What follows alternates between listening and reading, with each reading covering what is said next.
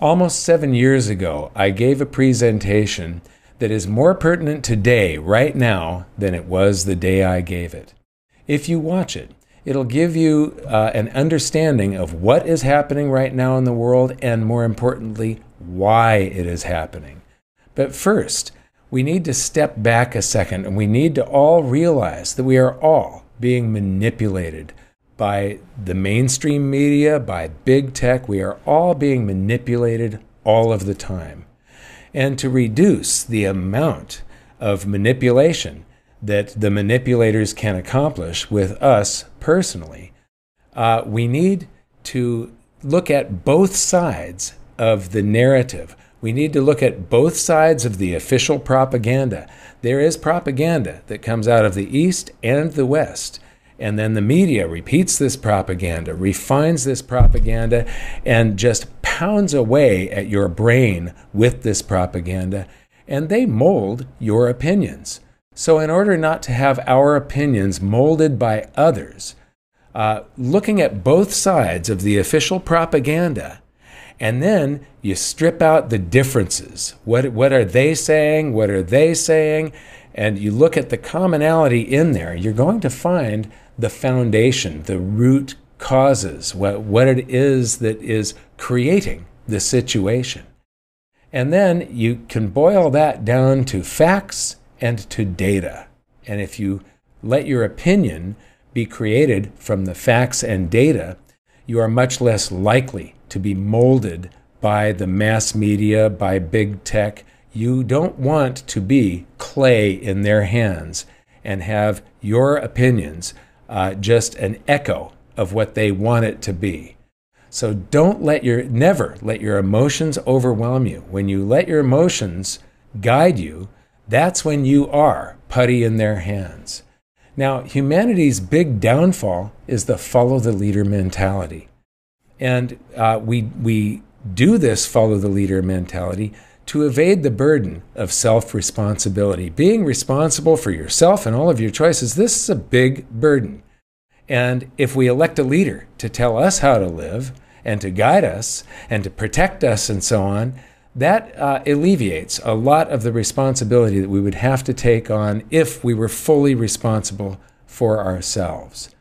And so to gain power and to maintain power, these leaders have to keep us afraid all of the time. Look at what this is accelerating now very rapidly.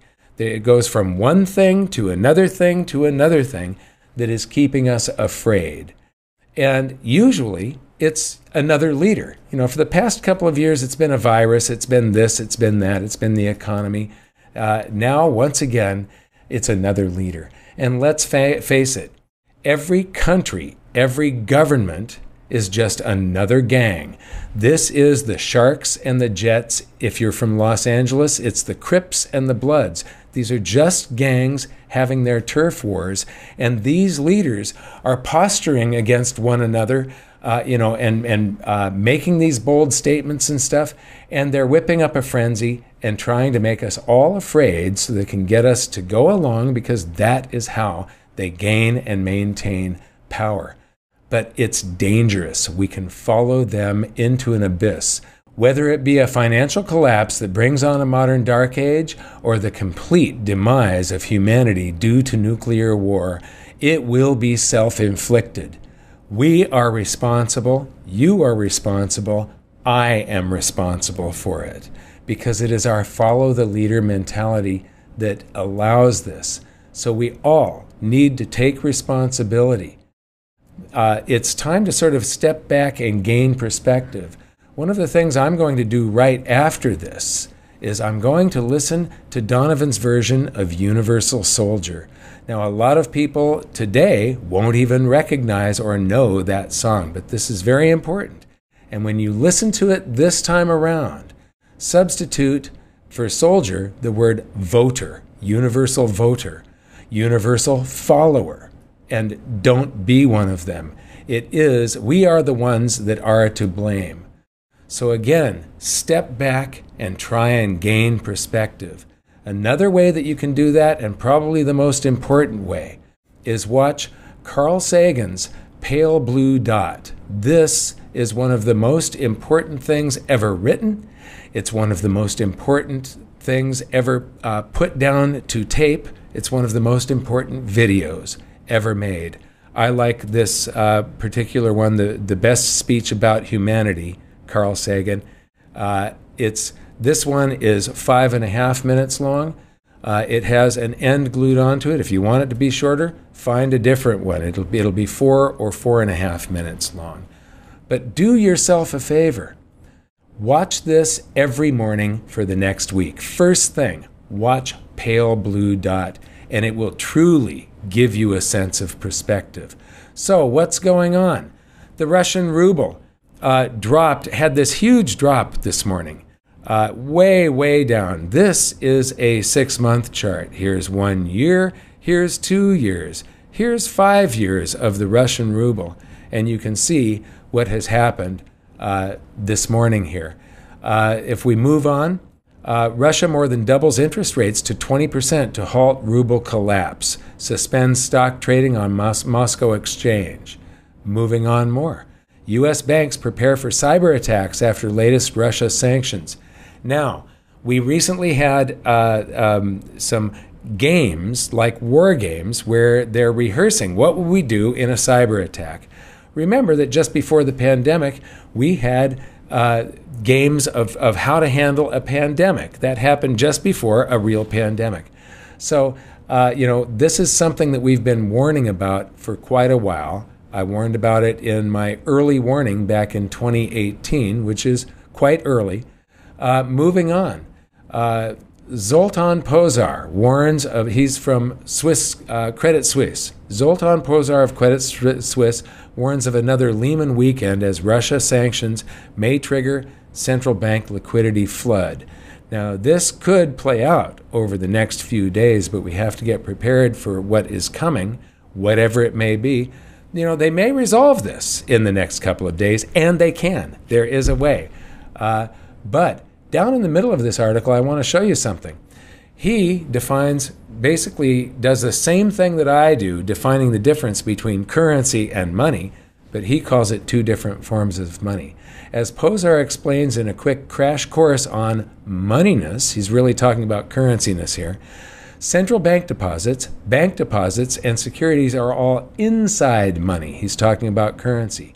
That is, money and money-like claims that are someone else's liability. In other words, if it's currency, that country that issued the currency has to exist for the currency to have any value whatsoever. The currency is created when the central bank buys bonds from that country. The bonds, if you're a bond investor, only has value if that country exists to tax its population in the future to make the payments on that bond. And then securities are a claim on a percentage of ownership of that company. And if the company goes bankrupt, the security is worthless. So all of these are claims that are someone else's liability. It takes two parties for it to function. You, the holder of this basic IOU, because that's what all of it is, the securities are on IOU for a percentage of that company. So you and the counterparty, the government or that company. And it is situations like this that we are in right now when outside money, meaning real money, money claims like gold bullion that is no one's liability, is king. And it's always been king, it always will be king. It's only in these very stressful situations that everybody remembers, oh, cash is king unless a government defaults, then gold is king. It's the final thing that you run to. Now, here's a great article that I hope everybody reads. Experts warned for years that NATO expansion would lead to this, and there is a solution out there, and it's a fairly easy solution, but we're not going to get to it quickly. Hopefully, the world doesn't go down some very bad roads in the meantime. But read this article, and then back in my early warning presentation in 2018, I said the risks are trade wars. Well, we're there. We're already doing trade wars. Currency wars. Well, we're there. We're already doing it. World War E. That was what I dubbed the threat of cybersecurity attacks. World War E. World War III. Russia elevated their readiness, the risk, and so they are now ready for the nuclear option if that is what it comes to, and artificial intelligence. Those were the risks. But I would really like you to go and watch my video on why Russia feels surrounded. And it's got some maps in it, and it's got 2 mistakes. And I apologize for this. You have no idea how much I agonize over creating or propagating misinformation. This is something I do not want to do. I've made hundreds and hundreds of presentations. No 2 of them are alike. Sometimes I will review some old material and update it. But all of my presentations are unique. They're a lot of work. This one especially was a lot of work with my art department going back and forth on these maps showing the progression of what happened since World War II. And borders keep on changing and names keep on changing, but I had to make this map have some sort of continuity to it. And in the process of creating all of the slides for my presentation, a couple of mistakes were made. One is that a frame got dropped. This shows the progression of NATO from World War II. We go back to World War II here. You've got the USSR and the Eastern Bloc countries, the Warsaw Pact. And then along comes the North Atlantic Treaty Organization. I don't show the US and Canada in here. It says zooming in on Europe that started in 49. But the frame that got dropped, I show we're here at 1990, and the frame that got dropped was a very important one. 1991, the dissolution of the USSR. And that frame, when it got dropped, I'm dyslexic. When I make my presentations, you'll notice that almost all my presentations contain no words in the slide.